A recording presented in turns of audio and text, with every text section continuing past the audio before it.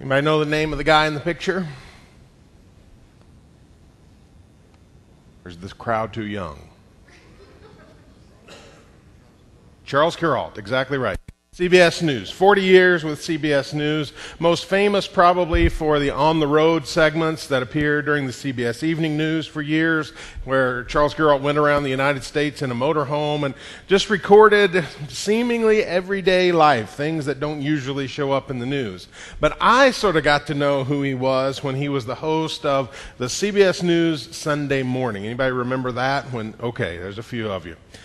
I loved that show when he was and I haven't been able to watch it for a long time, but when he was the host, because it was just like a favorite uncle was inviting you into his living room to sit down and talk a little bit about the world's events and think about where the world was going and just have a nice conversation. He had such an easy manner, easy to trust. I felt like I knew him. Read his book called On the Road, really respected his work and trusted him. He died in 1997 at the age of 62 from complications from lupus. But then about 2 years later, as his estate was being settled, the news came out. For 30 years, the last 30 years of his life, he had been living a double life. He had his family in New York City, his wife and children that sort of everybody knew about, but then there was this sort of other family in Arizona, a woman he had met 30 years before in one of those on-the-road segments, and her children from a previous marriage, and he maintained a home with them as well. And I was so disappointed. I mean, here's a guy I never even met, but I felt like I knew, and he wasn't the person I thought he was. And maybe some of you have dealt with things like that too. Could be somebody in the media you think, wow, that would be an awesome person to meet. That would be really cool. Seems like the real deal. And then you find out they're really not. That there's something going on that nobody knew about and they're nothing like what you thought. Or maybe it's a person you do know. Maybe there's somebody in your life you really did trust. Someone you spent a lot of time with and open yourself up to. Someone that you're really vulnerable and transparent with. You told them stuff that you told no one else. And then something happened, and it was probably unexpected. Something happened, and the relationship changed course, and it was never the same again. And there's not a friendship there anymore. There's nothing there anymore. And all those things that you told that person, you just wonder, are they ever going to talk about that? Or is that going to be used against me? It's disappointing, because we think we're pretty good judges of character. We're not going to open up to someone that we think might do that to us, and yet we get surprised when it does happen. But it's not just in relationships. I think we live in this world that it feels like sometimes the ground underneath us is shifting, and there is no place to firmly plant our feet in relationships or in anything else. Lots of things that we thought were sure and firm and we would never question are being questioned now. And for people who live in our culture, I think there are a lot of questions going on, and some of them have to do with God. I mean, there's this thing in our culture where we have to ask this question: who gets to decide who God is? Who gets to describe God for us? Because there's lots of competing views on God, lots of opinions about what God is like, different points of view that are expressed. Who has the right to say who God is? Who's telling the truth? I think lots of people are asking that question. And so we have to think, even if someone takes a biblical view of God, if they're willing to listen to what we have to say, they could even ask under those circumstances, is this God that you are talking about, this God you're describing, is he worthy of my trust? Because I've seen God allow lots of things that don't seem right. I've seen God allow tragedy and disaster and people killed that are seemingly innocent. Is that kind of God worth trusting? That's a question that lots of people around us are grappling with, and I think if we're honest, maybe some of us grapple with too. Today we continue in the series that we're calling Praying with Greatness. And we've been looking at some prayers from the Old Testament, powerful people of faith talking to God, and we've learned a lot about prayer, and we've learned a lot about God as well, and we'll finish up next week. But this week, we're talking about a man named Nehemiah and his prayer. Nehemiah is a man of action, a man who's always ready to do something. When there's a problem, he wants to address it. And I want us to think about a prayer that he prays right at the beginning of the book. It's in chapter 1, so that's where we'll park today. We pick up the story sort of where we left off last week. Last week we talked about Ezra, who was a man who lived during this time when the Persians were beginning to allow the people of Israel to return from exile. Remember, Babylon took them into exile, partly because God allowed it in their sin, and now Persia is allowing some of them to return. Ezra is in the first wave of that, and they begin to rebuild their culture under Ezra as he speaks the word of the law. But then 15 years later, Nehemiah appears. He's still back in Persia, actually has a pretty important position in the court, and he's the cupbearer to the king, sees the king every day. But he gets a report back from Jerusalem. He hears what's going on back in his homeland, and what he hears is upsetting to him. He finds out that the walls of the city of Jerusalem are in disrepair. They're falling down. The gates of those walls have been burned. And we say, okay, what's the big deal? That sounds like they need to do some work, but in the ancient world, the walls of a city were the first and most important line of defense. Without that, all your enemies can just walk in and take whatever or whoever they want. And so immediately, Nehemiah is brought to tears over this, but he's also, because he's a man of action, ready to go do something about it. But he knows he needs some help. So his first step in his action plan is, go talk to the king. I get to see the king every day. He knows me. He's got resources to help. He can send me back home with some stuff to make this better. But before he goes to talk to the king, he wants to talk to God. And it's that prayer that I want us to think about today. It begins in Nehemiah chapter 1, verse 5. Nehemiah says this, "Then I said, Lord, the God of heaven, the great and awesome God who keeps his covenant of love with those who love him and keep his commandments." And that's just part of a sentence, but it already begins to help us think about the nature of God, which is where this prayer really parks. The God who keeps the covenant. What's that about? Well, it's a word we don't use that much, right? We don't talk about covenants with other people except maybe in a wedding ceremony. We sometimes talk about a covenant between a husband and a wife. But they used it all the time. It was the way that people just related to one another. If you have an overlord and somebody underneath him, that's the way they relate to one another. And they set out a covenant and say, this is how our relationship will work. You owe me this, and you get this in return. That's how it's going to operate. That's what the first 5 books of the Bible are all about. God says, I want a relationship with you, my people Israel. This is what you can expect from me, and this is what I expect from you. And those were everlasting promises. Nehemiah says, God, you're a God who keeps the covenant. You're a God, when you make a commitment to a people, when you say, I'm going to do this, I promise things are going to be this way, they can expect that it's going to be just that way. You're a God who keeps promises. And then he goes on and he reminds God of one of those promises. Verse 8. Remember the instruction you gave your servant Moses, saying, and then this is a quotation, if you're unfaithful, I will scatter you among the nations. But if you return to me and obey my commands, then even if your exiled people are at the farthest horizon, I will gather them from there and bring them to the place I have chosen as a dwelling for my name. So, God said from the beginning, if my people disobey, guess what? There's going to be exile. But if they return to me, even if they're as far away from Israel as they can possibly get, I will reach out to them and I will bring them back. Nehemiah says, God, that's your promise. You told your people, and we messed up. The verses in between 5 and 8 are all about confession. We messed up, but now your people are returning to you, and your promise was to bring them back. So here's his request in verse 10. They are your servants and your people, whom you redeemed by your great strength and your mighty hand, a powerful God. Lord, let your ear be attentive to the prayer of this your servant, and to the prayer of your servants who delight in revering your name. Give your servant success today by granting him favor in the presence of this man, the king.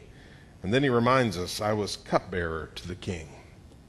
And so the story goes, if you read through chapter 2 and on into the rest of Nehemiah, that Nehemiah did just what he planned. He went and talked to the king, and he asked for help, and the king grants that help. Nehemiah goes back to Jerusalem, and he leads the people. He's a great example of leadership. He leads the people in rebuilding the wall so that the city is secure. It's not an easy process, but he makes that happen through God's power. So what do we learn from this prayer? The story that we have in this passage today. It's a simple lesson about the nature of God that really the whole Bible tells us. It's nothing new to Nehemiah. We could go all the way back to Genesis and see it. But it's simple. It's this: God keeps his promises. God keeps his promises. And in a world where so much seems out of control, where nothing seems really sure, we're told in Scripture that when God speaks, when God says, I am going to do something, we can count on it happening. And we don't have much that's secure in our world. We don't have much that we can always depend on. But we can always depend on this: God keeps his promises. So, what did God promise? If these promises are so important, we need to know what they're all about. Now, we could spend a lot of time today going on about the promises that God has made throughout Scripture, but I want us to look at 4 in quick succession. We're not going to spend very much time on any one of them, and 3 of them are from some of the most famous passages in all of Scripture, but they speak to us about what God has promised us, what we can always depend on, and maybe that'll speak into our prayer lives as well. The first promise comes from probably the best known passage in Scripture. John 3:16 says, For God so loved the world that he gave his one and only Son, that whoever believes in him shall not perish but have eternal life. God promises that if we put our faith in him, in Jesus Christ, that he is God's Son, that he came to save us, that's the beginning of eternal life. Yeah, there's death in our world. And sometimes it's meaningless death. Sometimes it's tragic death. And we are going to experience death. But in the face of all that death, we have this promise from Jesus that there will be life. Part of what we celebrate as Christians. That's why Easter is so important. That there is resurrection, that death is not the final word, that we look for something more than that, beyond that. It doesn't make all the pain of death go away. It's not some magic, easy answer that makes everything disappear, but it is our response to the tragedy of death. That God didn't leave it there. That there's more to life than this existence, because life goes beyond this existence into eternity. That's the first promise. The second one we find in 1 John chapter 1, verse 9. If we confess our sins, he is faithful and just and will forgive us our sins and purify us from all unrighteousness. We're sinners. There are people around us. Maybe today you feel this way in this room today, that have piled up sins in their past. And it is a heavy load to carry that all the time. The good news of the gospel of Jesus is that there is forgiveness. We talked about this some last week.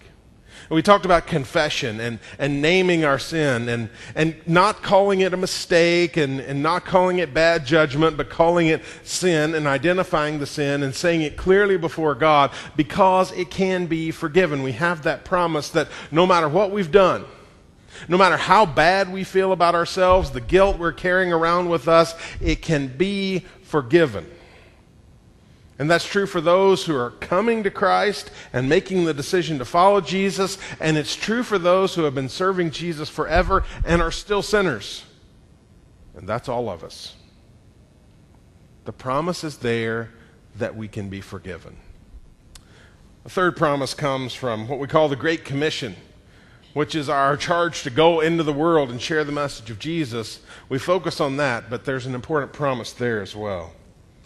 Jesus said, "Therefore go and make disciples of all nations, baptizing them in the name of the Father and of the Son and of the Holy Spirit, and teaching them to obey everything I've commanded you." That's what we're called to do, to go and do. But along with that commission is this promise, "And surely I'm with you always to the very end of the age." That's a big job. When Jesus says go into the world and make disciples, baptizing them, he doesn't mean once in a while, and he doesn't necessarily mean just in your own neighborhood. He means the world, and we might need some help with that. And Jesus says we've got it.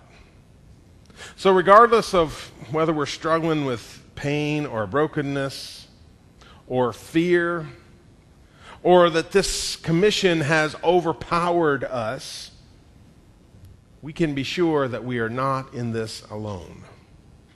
We don't have to do this work by ourselves. Jesus promises his presence with us wherever we go. And through his Spirit, he fulfills that promise. We know we're not in this by ourselves. We don't have to face all of this on our own. Jesus is present. And then a passage that's probably not as familiar as those others. John 14. Jesus replied, "Anyone who loves me will obey my teaching." And here's the promise. "My Father will love them, and we will come to them, and we will make our home with them." All the others sort of point to this. It's a conclusion of all those promises. God promises his love.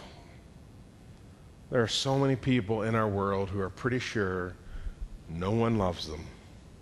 Yeah, people may talk about love. People may say it, but do they really mean it?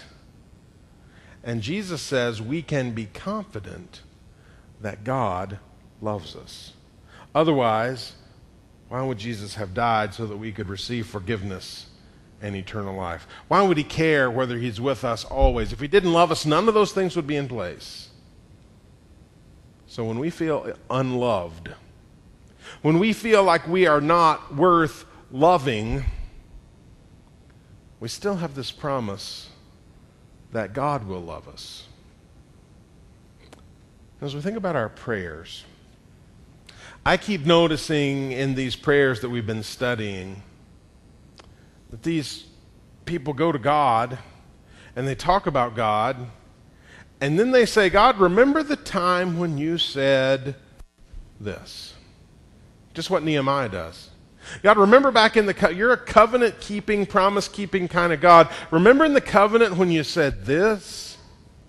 I think there's a great lesson for us in that.